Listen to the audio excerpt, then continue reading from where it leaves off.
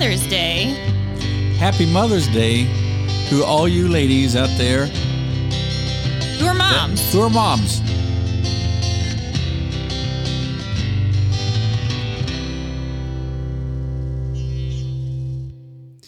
Welcome to this week's edition of An Hour of Your Life. My name is Kim. And my name is Steve. And it is Mother's Day, and so we just want to say Happy Mother's Day to all of those biological mothers, adoptive mothers, stepmothers, grandmothers, redneck mothers. All of you. Yep. All of you. Happy Mother's Day. Happy Mother's We Day. truly appreciate everything you have done and all the sacrifices you have done and made. Lord knows there's plenty of them. For us. So thank you from the bottom of our hearts. Why do we say the bottom of our hearts? Why couldn't it be from the top of our hearts? Or thank you with our whole heart? Thank you from the left ventricle. Anyway, and right aorta. Anyway, you get the idea. Yeah. Thank you. So I'm not gonna lie, I'm a little disappointed. At me? No, not at you. Not today. What didn't I do Not this time? No, not this time. I'm a little disappointed that, what was it, 2 weeks ago? We promised cicadas, and there has been nary a bug to be found. Well, because we thought we were on a warming trend. Yeah, we are and not. It's down in the 40s again. Yeah. So I'm starting to wonder if this is all part of a vast conspiracy. Well, I know how you love conspiracy theories. People were reporting they were seeing cones. Yeah. But I guess the chimneys, yeah. I guess the cicadas have decided they're going to stay underground until it warms up just a little bit more. Those were chimneys from their little fireplaces that they're building because it's freaking cold outside. Maybe that wasn't fog. Maybe that was smoke from the fires they're building to keep warm down there. Oh, goodness. You got any new followers this week? Yes, we do. We have Jerry, Janice Prater, and Green. So the three of you have homework. Go out and tell other people about An Hour of Your Life. Get them to listen. And you each are responsible for bringing 5 new followers to the program by this time next Sunday night. Yep. So just get after it. That's what you got to do. Our big announcement is coming hopefully tomorrow. I think the trailer. You're pushing it. I still got some work to do. The trailer for the new show, I think probably is coming out tomorrow. Is that safe to say? No, because I need the right graphics, and when I put the graphics across the web page, it's all stretched out and it doesn't look good. The trailer for the new show will be out by the end of this week. We hope. Apparently, Kim doesn't understand how hard this is to do, or she wouldn't be nagging at me over I want our new show to premiere, and I feel like the people have spoken. They want it. We have an Instagram following. We have an interview on the books. I say we're ready. It's just give the people what they want, Steve. I am not a tech expert when it comes to graphics, and I'm having difficulty. I'm trying my best. I know you are. And it's going to make it, but we don't want some. Well, I mean, here's what I don't want to do. I don't want to release it looking like it is now. And once we release it, we want to look like professionals. It starts getting sent out to all the different platforms. Yeah. And then it might take a month before those platforms to update. And I don't want that. I want a professional looking product to go out the first time. So the 937 podcast is what it's going to be called. And there will be a trailer coming very soon, hopefully with a release date in the trailer. Let's hope so. I'm so excited, and I've had multiple people ask me because they want to listen to it. Yeah, and it's because it is going to be hugely informative and helpful, and they want to know. Only if you live in the 937 area code, though. Or no, what if you're visiting? Or visiting. Only if you're going to be in the 937 area code. Why wouldn't you want to be in the 937 area code? It is the greatest area code in the country. Do you realize that now we have another area code for the Dayton, Miami Valley? Do we though? I heard that was happening, but I haven't. We're running out of phone numbers. I haven't heard of anybody that has it. I don't think that that's real. I mean, if you just count up, we have approximately 1, 2, 3, 4, 5. We're eating up just with us about 5 or 6 different phone numbers. That's not our choice. No, it's not my choice. I don't but know it's that many phone numbers. No, and most of it's invisible. It just transfers automatically, but it has to.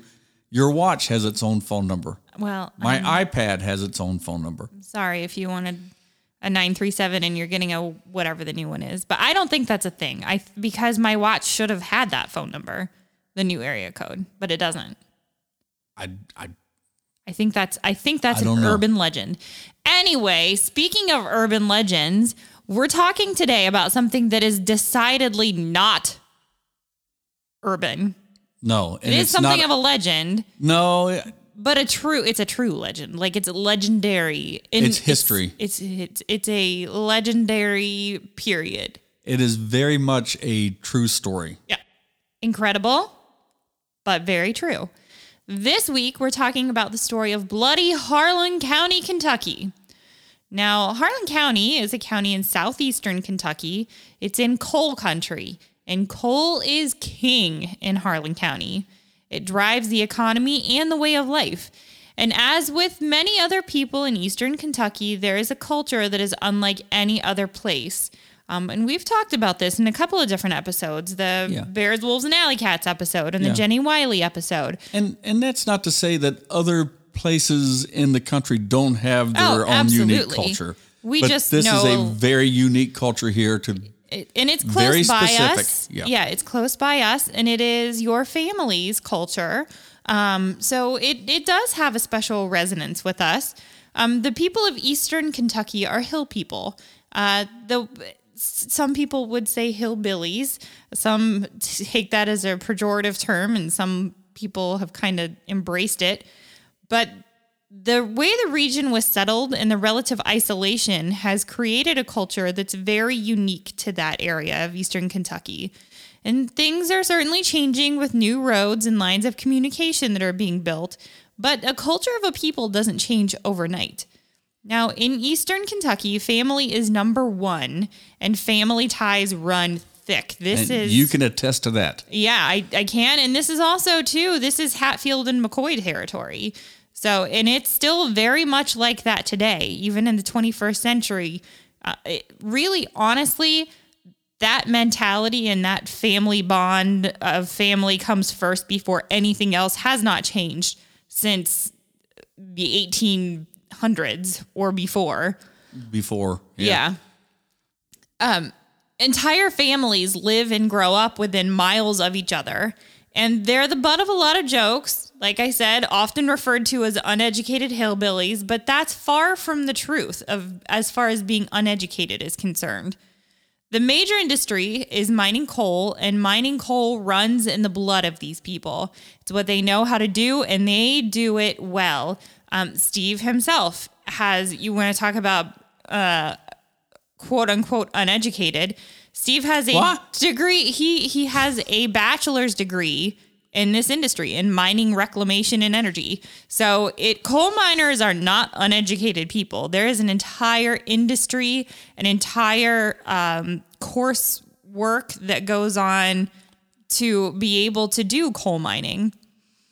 Now, this story is about power, money, control, and people wanting the best life for themselves and their families. And before we get into this story, I also want to say that this topic is very emotional for many, many people for a lot of different reasons. There are, in fact, people still alive that lived through this story that we're going to tell on both sides of the story. And we're talking about during the 30s when today's story happened. We have done our best to just bring out the facts because, like I said, it's very emotional. There are some people who are very pro-union. There are some people who are very pro-anti-union. And so it's just a emotional and raw story. Yeah. With that. So we have done our best to bring out the facts of this story. As we went through, I edited because I had to get a lot of sources, and a lot of the sources were biased. So I had to kind of remove and reword. I don't want to say reword things, but take just the facts of the story and not which is include the bias. Very challenging too, because it's a very political part of the country as well. These families that we mentioned are a lot of them get into politics, and you see it's not uncommon during like election cycles to see the same family names again and again and again and again running for a sheriff in local government today. So again, things haven't changed all that much from the 30s when this was really in its kind of beginning of its heyday. Yeah. So we're going to be talking about the Harlan County War, or more commonly known as Bloody Harlan. Bloody Harlan was a series of coal mining related skirmishes, executions, bombings, and strikes that took place in Harlan County, Kentucky during the 1930s. The incidents involved coal miners and union organizers on one side and coal firms and law enforcement officials on the other. Harlan County was isolated and remote until the nation needed coal for World War I, and the railroad made its way into Harlan County and into the coal fields of eastern Kentucky. So when I say it was remote, there weren't a lot of roads in. They weren't real well traveled. They were crooked. They were curvy. There just wasn't a lot of people. People came over here. They moved in. Their families moved in the 1700s, 1600s, and they pretty much just settled in this region, this part of Kentucky, and they didn't move on. The main issue and point of contention was the rights of Harlan County coal miners to organize. In other words, unionize their mines for better pay and working conditions. So let's take some time to paint the picture. Mining coal has always been hard and dangerous work. Coal miners are tough and a very hardened breed. They have to with what they have to do. They risk their lives daily to mine coal. Today, there are several ways. You're going to get an education here about coal mining. So there's several ways to mine coal. Some mines are surface mines, whether either what we call mountaintop removal or contour mining. Mountaintop removal is exactly as it sounds. The earth is removed. Well, first off, you have the seam of coal at a certain level in the mountain.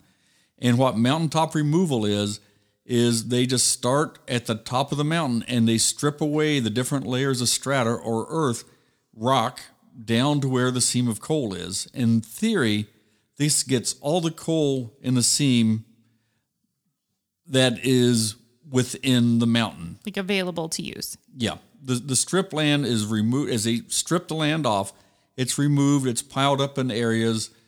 They use very, very large equipment to do this. And we're talking about dump trucks that can haul 200 tons of rock at one time. They use drag lines, which is like a big scoop. If you don't know what a drag line is, look it up, to remove the earth and the coal. I have seen some drag lines that you could park 4 full-size pickup trucks in the bucket. That's big. So that's big. We're talking 325 tons of earth and rock at a time. The bucket capacity of Big Muskie, which was one used here in Ohio, the bucket capacity was 220 cubic yards. So we're talking a huge operation. That's 325 tons of rock at one time. It's literally huge. That's like a whole mountain. Yeah, my cousin Bill drives one of these trucks. Do you have to have a CDL for that, or what kind of driver's license do you get to drive a 220 cubic yard bucket? Well, I imagine they have to get certified, but they're not out on public roads, so. Well, yeah. Okay, so after the coal is mined, the earth is supposed to be put back where it came from in the order that it was removed from the mountain. This is called reclamation, and the idea is that the terrain, when they get done reclaiming the land, will be the same as it was before. Now, sometimes people will get permit, the community or whoever will get permission to backfill the valleys and the hollows, or as they say there, the hollers, so that the land can be flat when they're done with this. Now, there's a purpose for this because it's it's mountainous. They don't have a lot of flat land for things. So if you can get permission, you can make flat land here in certain areas, which might be used in Martin County, Kentucky. They've made an airport there, which the county needed. So they got permission, and they have an airport, or you can build an industrial area that can be created for the betterment of the community. Other types of surface mining is called contour mining. This is where the equipment removes earth and rock around the side of the mountain at the level of the seam of coal, removing the coal as they make their way around the mountain. Think of if you're familiar with a map, a contour line on a map. They just follow that contour line at the same elevation around the mountain, and they keep cutting deeper and deeper into the mountain to remove the coal. Contour mining is not near the scale of operation as mountaintop removal. The other main methods of mining coal in eastern Kentucky is deep mining or underground coal mining. And I will include in that description what they call punch mines. Now, punch mine is basically where there is an outcrop, a seam of coal that's exposed, and they use big drills or augers, and they just literally punch holes in the side of the mountain, and they remove the coal. The other method is where miners go underground to remove coal. Now, this is the most dangerous method of coal mining that there is. Underground miners may be working in a seam of coal less than 2 feet high. That means they're laying down while they work in rock, mud, water. They have to lay down to do this. There is constant danger of the roof of the mine collapsing or rocks falling at any time. There can be buildups of explosive levels of methane gas, long-term exposure of coal dust, which gets into the miner's lungs and is called pneumoconiosis, or more commonly known as black lung disease. They also have the risk of exposure to high voltage equipment and moving machinery, and we're talking dangerous machinery, basically. I mean, things that reach out and it turns and it scrapes and it scrapes the coal off the side of the mountain. Teeth is the word I'm looking for. And it just turns. I mean, it's dangerous work. Now, all mining is dangerous in its own aspects, but I really can't understate the dangers of working in a coal mine underground. Now, we'll come back to that in just a second, but I did want to ask you, as far as, I guess, preferential mining style, is there one type of mining that is like best for the environment or worse for the environment or more or less harmful to the neighboring communities? Well, in any time they work in the coal, certainly, mountaintop removal is going to change the terrain. Right. And that's the purpose of reclamation, to put it back so that it's stable. So what it was, so that you don't change the rivers and stuff like that. But when they process the coal, there are a lot of different chemicals. There's a lot of stuff that's used to process that, and sometimes accidents happen. So they do their best. When there's a spillage of runoff of this material or whatever, the companies are fined heavily, and they are responsible for doing the cleanup to make this happen. What about as far as stability of the earth works? Are you, let's say, mountaintop removal, are you more prone to mudslides, for example, with one type of mining than another? Well, that's what the reclamation theoretically should do, is when they put it back, they just don't put the dirt back. Right. They replant grass, they replant trees. So there's not really one that's more environmentally or dangerous or more dangerous to the neighboring community than another.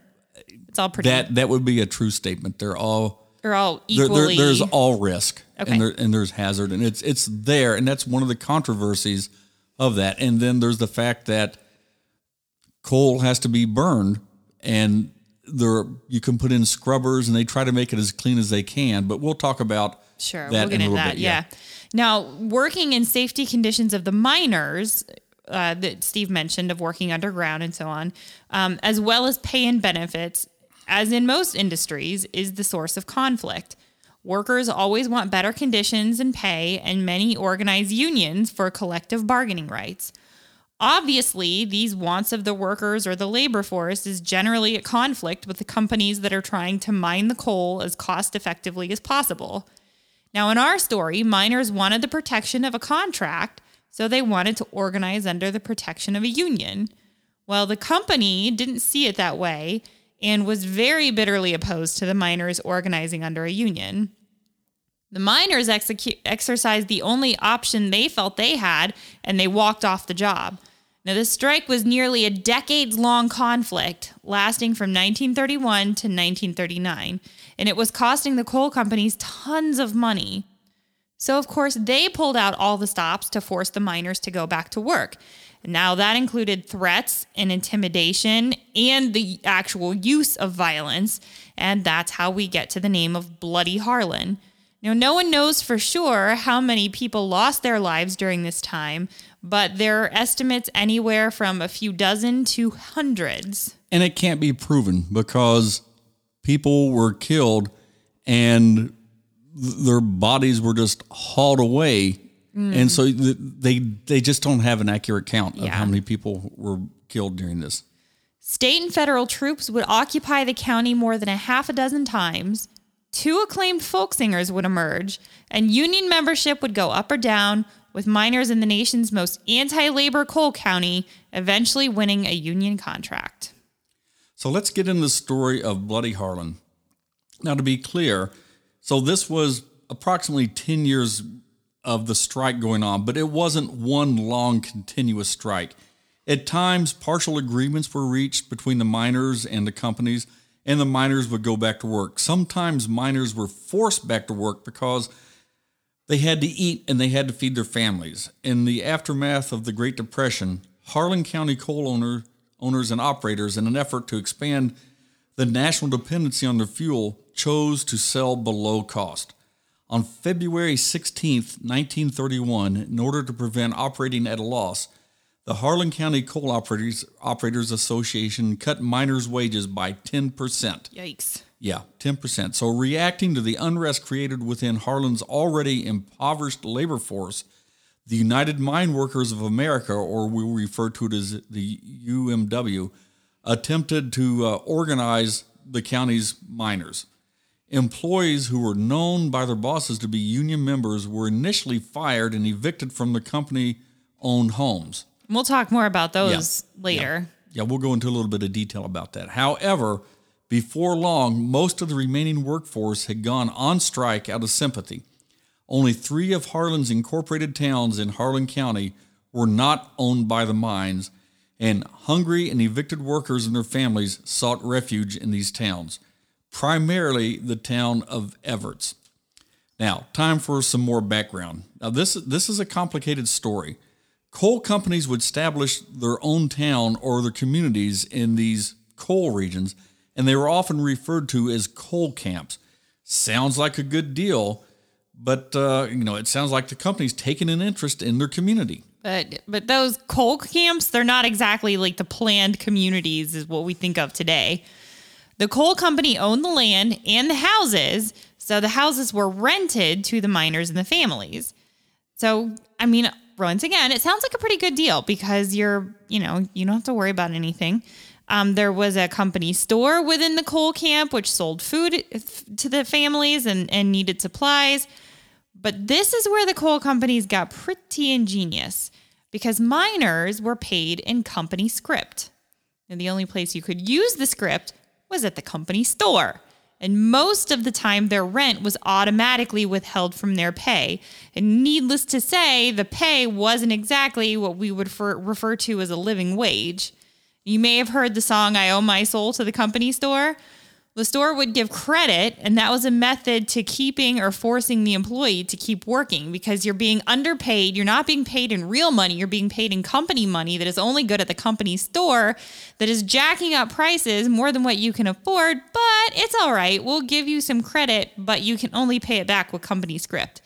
So you have to picture how remote and isolated Harlan County is for this to work. Now, my parents grew up in a nearby county in Kentucky during this during the same time period. And I remember my dad telling stories that in the entire county, there was only one telephone in the entire county, and that was at a store in town. And so I bring that out only to say how isolated these remote counties, very remote, how isolated they actually were. So it's pretty hard to relate to those conditions today. But I mean, you can still see back in the hills, it's still pretty isolated even now. Like, they've built highways and stuff, but it's still pretty isolated. And I do have to say that in some coal camps or towns, life was pretty good. There were schools, there were recreation centers, movies, sometimes a pool. In Wheelwright, Kentucky, in Floyd County, they had Wheelwright was a coal mining town, and this is one of these towns you're talking about. Mm-hmm. The company even had a golf course for the miners to golf at. Well, there you go. So they weren't always bad. But back to Bloody Harlan, which was that bad. In the non-coal towns, they found sympathy with spurned politicians and business owners who wished to see the company stores vanish, because obviously these miners can't come spend their script at other stores, so they're taking business away from other local merchants.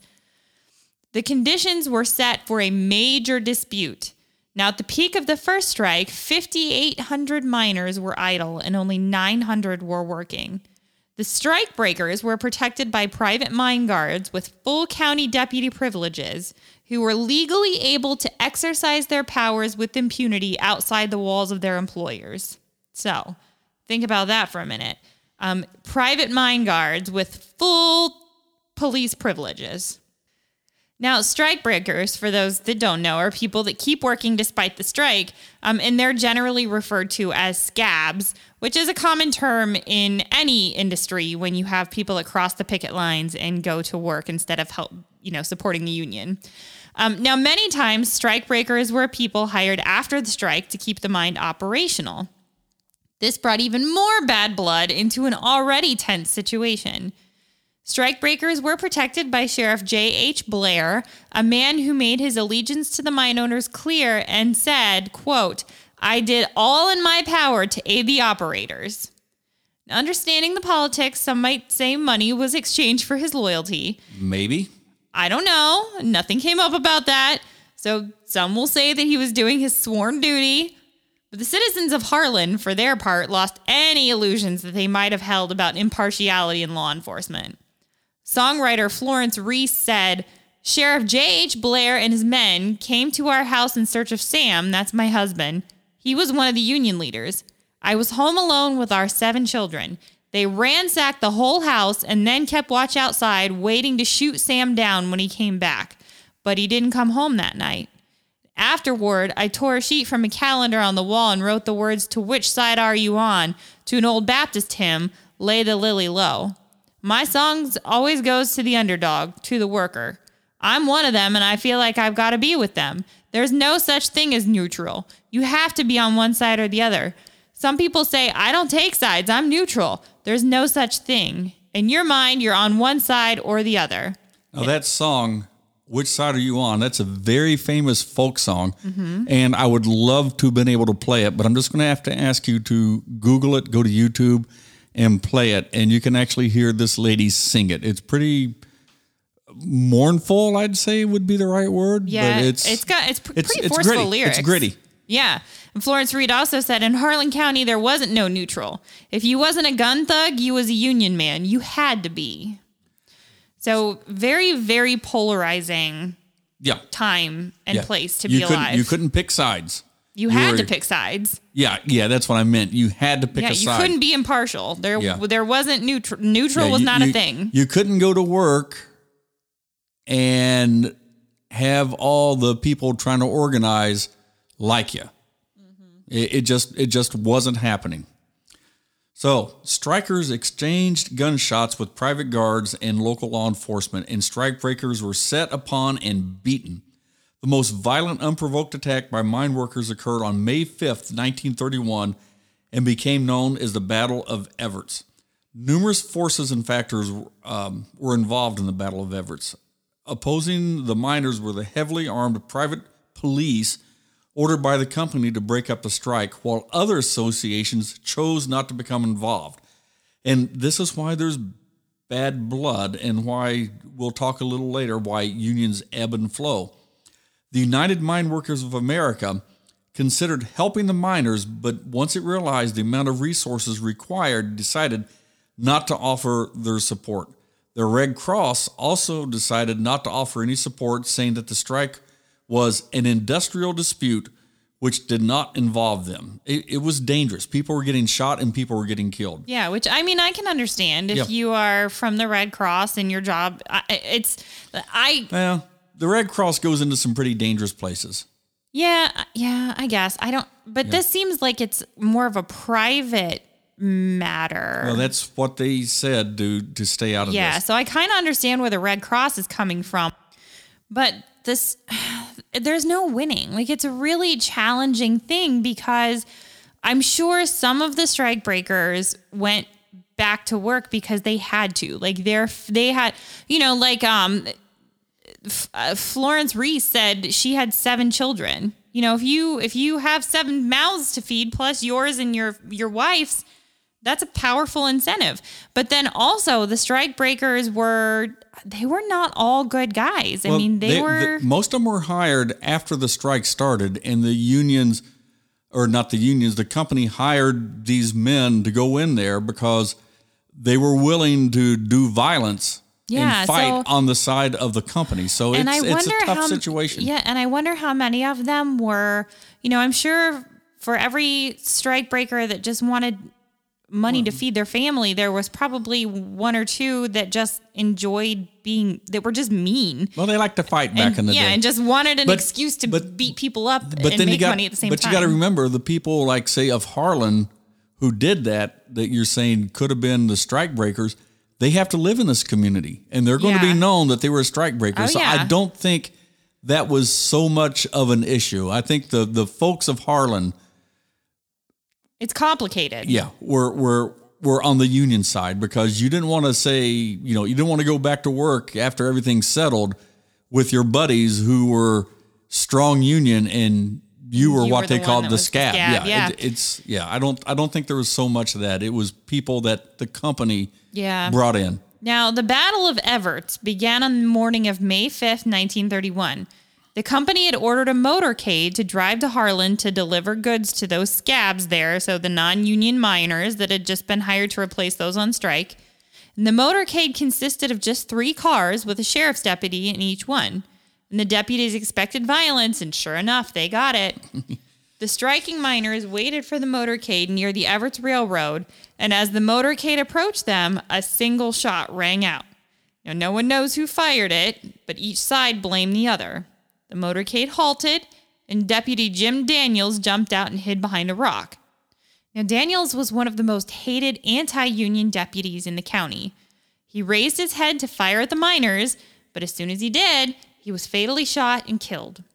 The exchange of gunfire lasted for only 15 minutes, but with an estimated 1,000 shots being fired. That's a lot of bullets. When it ended, 3 deputies and 1 miner lay dead. The aftermath of this battle led to wider strikes in the Harlan County area. Coal companies refused to back down, while the Red Cross refused to give aid due to a policy of staying neutral during those industrial disputes. After about a month and a half of strikes, workers reported back on June 17th because of unresponsive negotiation partners and starvation due to having no money to spend on food. 8 miners ended up receiving life in jail for conspiracy to murder for the actions that took place on May 5th. Well, the state of Kentucky couldn't just let that lie. In response to the attack, the Kentucky National Guard was sent in to restore peace and order. The strikers thought they were getting protection, but upon replacing the deputized mine guards, the National Guard broke the picket lines instead. So they turned out they were there and they protected the company's interest. On May 24th, a union rally was tear-gassed and Sheriff Blair rescinded the county's members' right to assemble. By June 17th, the last mine had returned to work. No concessions were given by the mine operators and the United Mine Workers. The membership plummeted because the the employees, the miners, thought they'd been sold out and the union didn't stand up to support them. So they lost a lot of membership. In the wake of the United Mine Workers' failure, the openly Communist National Miners Union, or the NMU, made a brief play for Harlan County. Though most of the workers felt disillusioned with the organized labor structure, the communist radical ideology gained some traction. 10 local lodges sprang up before the Harlan County NMU was officially chartered. The smaller but more passionate NMU made greater relief efforts than the UMW had, opening several soup kitchens throughout the county. Ultimately, their attempt at strikes, while weakened surrounding counties, were utter failures in Harlan County, where only a fraction of the workforce walked out in 1931 and 1932. Ultimately, a combination of events broke the NMU's foothold.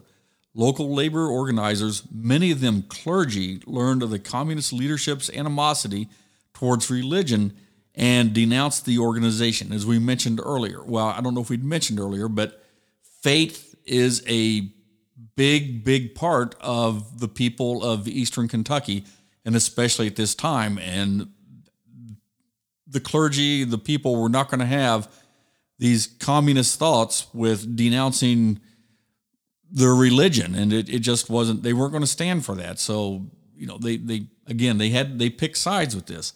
Young Communist League organizer Harry Sims was killed in Harlan, and the American Red Cross and local charities, who had been unwilling to take sides in a labor dispute, began giving aid to blacklisted miners who were unemployable, as the NMU's financial troubles necessitated the closing of its soup kitchens.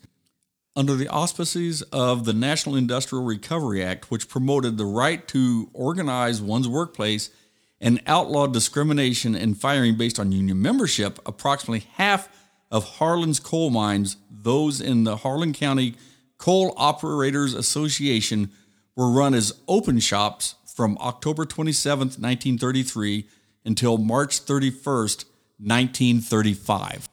Now, an open shop allows union membership but does not mandate it.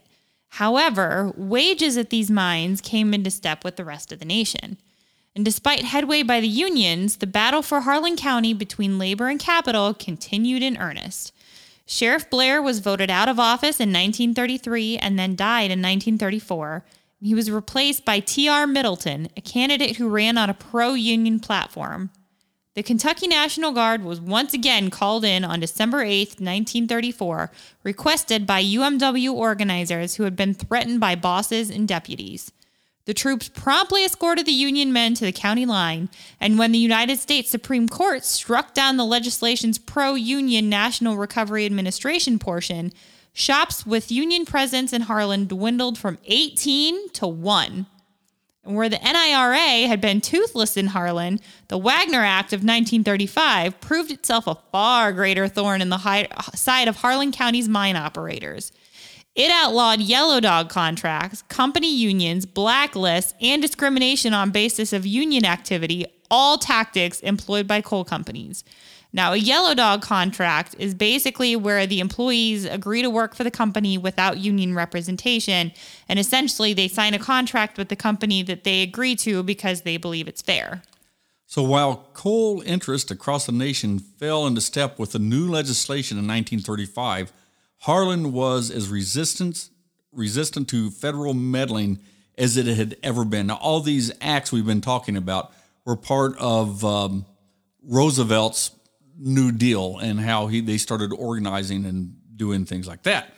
So, but that is a whole nother story. So on July 7th, a group of deputies, enraged at a public celebration of the Wagner Act, dispersed the crowd by beating several miners. That'll do it. 1935 proved to be a very turbulent year even for Harlan. Troops were deployed to maintain order in the county 3 separate times. On September 29th, troops were dispatched on behalf of the miners for the first time in the Harlan County War.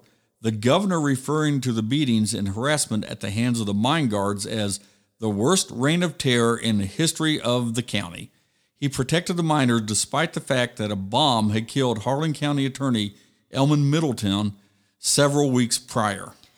Author and activist Theodore Dreiser conducted an investigation under the auspices of the National Committee for the Defense of Political Prisoners of the American Communist Party, with contributions by John Dos Passos, Samuel Ornitz, and others.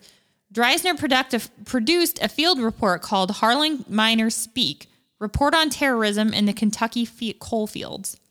The Dreiser Committee also discovered the labor folk singer Aunt Molly Jackson and her younger half-brother Jim Garland, putting them on a tour of 38 states to raise funds for the strikers. And as we said earlier, it's not really known how many people lost their lives during this time period, which is when Harlan County, Kentucky was then labeled as Bloody Harlan.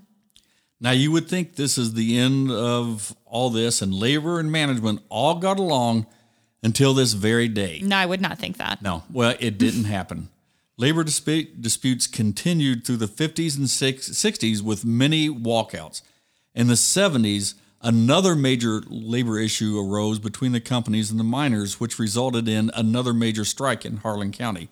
During this strike, the United Mine Workers held an election for the president of the United Mine Workers. Now, listen how bloody and how... Yeah, it's kind of ugly. How this gets.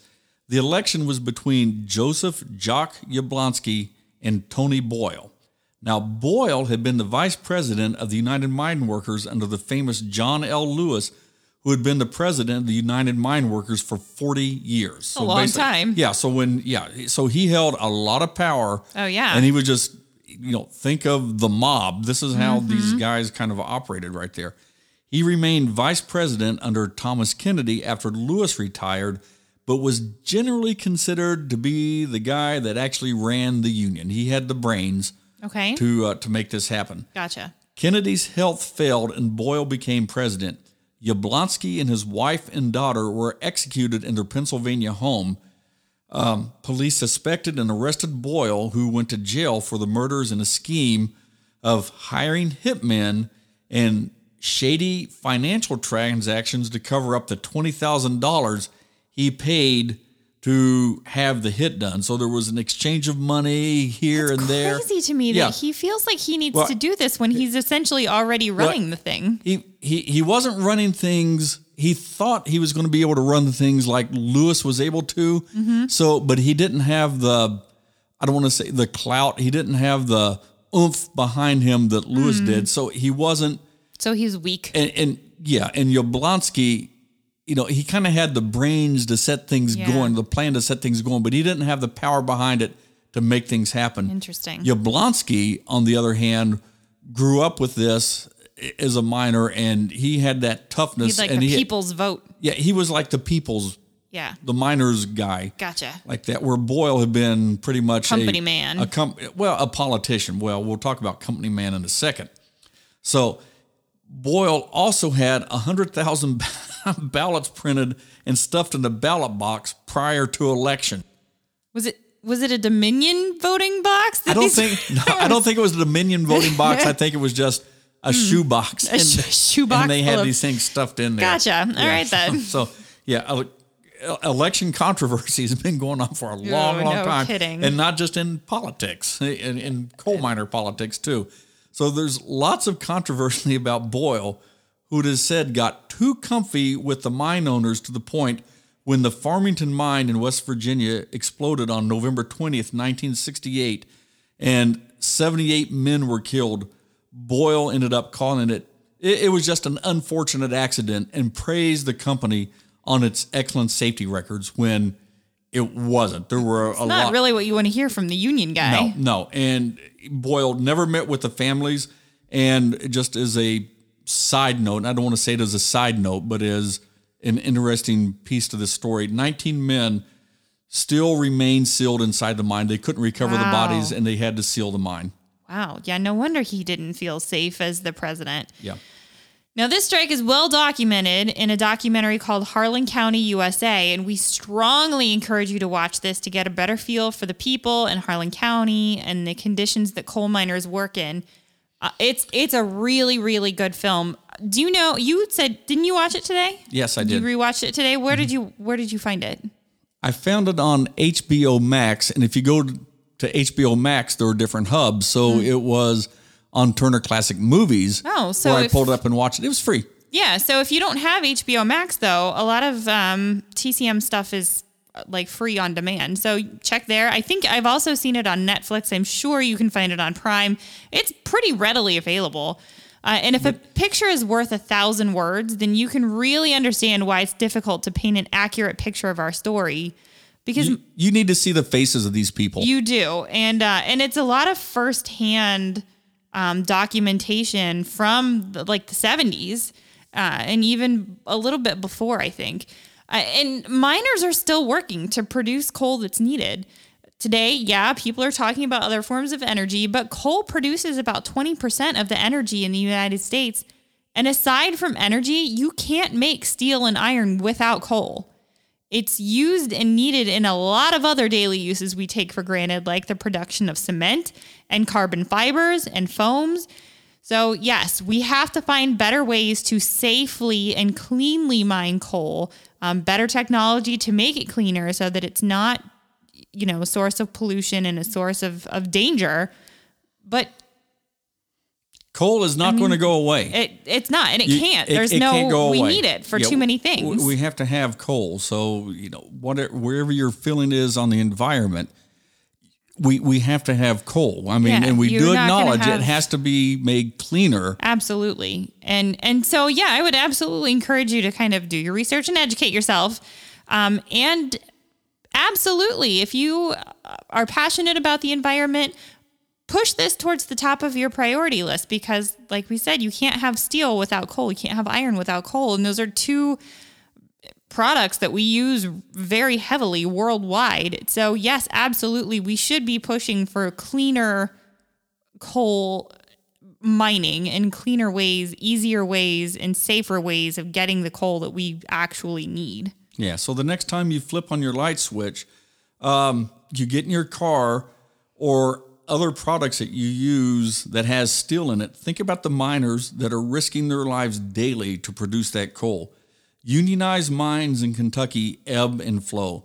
To the best of my knowledge, a report from Fox Business News said that as of right now, there are no union mines in Kentucky today. That's interesting. Yeah. Harlan's Depression-era struggle turned out to be one of the most bitter and protracted labor disputes in American history. Yeah. Now, they will ebb and flow. Right now, there are no union mines, to the best of our knowledge, but time will go on, and someone will go in and they'll try to organize, and it would not surprise me at all if we have more strikes and things like this. Hopefully, no one will die, and there'll be more of a negotiation type thing. But and there's more. That's not the history of the miners. Hopefully, there's more ethics in the coal companies that they want to treat their workers better. But I don't know. Some companies are just out for the bottom dollar, and some aren't. And we don't, some aren't. We don't. Absolutely. No, we're not slaving. We don't want to be like that. I don't know anything about the coal companies that are in business right now. But hopefully they are treating their workers fairly and ethically, and maybe we won't see any more of this kind of really extreme back and forth in the future. Yeah. So that is the story of Bloody Harlan. Bloody Harlan, Kentucky. Yeah, it's complicated. It was dangerous. Lots of people lost their lives, all for the sake of a cause. And the cause was better working conditions, safer working conditions, and the ability to work and feed their families. Yeah. But on the company side, it was we need to extract the coal in the most cost-effective manner that we can. Yeah. And many times that came at the cost of people's lives. Yeah, it's a tough one. That's not a tough one at all, right there. Yeah. It's not. I mean, it's, you have to. It reminds me of Elon Musk. We watched Saturday Night Live. How does this remind you of Elon Musk? We watched Saturday Night Live last night where Elon Musk hosted, and so he notoriously in the last week or two has said that he wants to colonize Mars and that people are going to lose their lives in the process. It is kind of the same thing in coal mining that unfortunately, with the technology that we are using and the methods that we are using today, people are going to lose their lives in the process of mining coal. It is going to happen. And it is unfortunate and it is awful. And we need to do something to improve it. But that is where we stand at this moment in time. Yeah. And I will say that mine safety has improved dramatically over the years. I mean, it's just like anything. Like if an airplane crashes, there's a lot of study, there's a lot of research to go on that goes on to figure out what happened. Because look, I can't imagine that the company, they're willing to take risk, I guess. But let's talk about back in the day. It's a calculated risk. Yeah, but I don't think they want any of their employees to lose their lives. Oh, no. Yeah. It's like I'm not your saying example. that, but... it's like your example to Elon Musk. Okay. He said, people are going to, but they're going to walk into that knowing of the danger and the risk. Right. But let's reduce that risk as much as possible so that life isn't lost unnecessarily. Absolutely. Okay. I hope I said that right. Yeah, I hope we, yeah. Okay. I think if not, you know what I mean. We want the safest working conditions for the miners and for all the workers. Yeah, absolutely. All right. Well, there you go. Bloody Harlan. All right. Quite a story. It is. It is. Yeah, please watch that movie. Yeah, it's a very fascinating movie. A couple hours, but well worth your time. Yeah. So we've already talked about what's coming up. Our project this week. You've spilled the beans. Well, because I'm tired of keeping it under wraps. So it's called the 937 Podcast. Kim has no patience. I don't. It's called the 937 Podcast. We will hopefully have a trailer out for it soon so that you will know a little bit more about it. I'm not really spilling too many beans. We're not really talking about what it's about or anything. Not going into too much great detail. But hopefully, if you are in the local Dayton area, you'll be able to support it. And we thank you. And it will be beneficial to you. Yeah, and we thank you for and we thank you for all of the folks that have supported An Hour of Your Life and continue to support us. And An Hour of Your Life will continue because absolutely. we like telling these stories. We love An Hour of Your Life. This show's not going anywhere. This is our baby. So it's not going anywhere. We're just adding to the family. So, Kim, how do people get hold of us? Well, you can go to our website for one thing at anhourofyourlife.com. You can email us at alosthour@gmail.com, and you can find us on Facebook, Twitter, and Instagram if you just look for An Hour of Your Life. That's pretty simple. We're everywhere. Pretty simple, and that's the way it goes. So remember, please help us out. Like we always say, this is a hobby. We don't make a penny off this. Nope.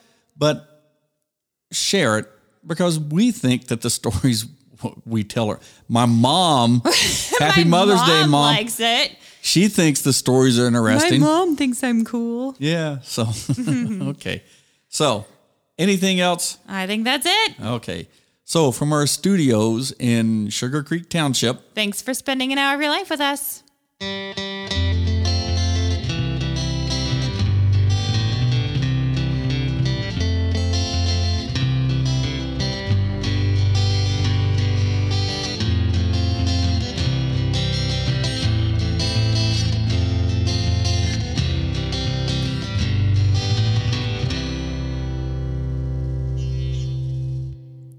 Sources this week include labornotes.org, smithsonian.org, Fox Business, Wikipedia, Battle of Everett, OhioValleyResource.org, and ParallelInitiatives.com. And my mom is a source this week who provided input on the coal camps. Thanks, Mom.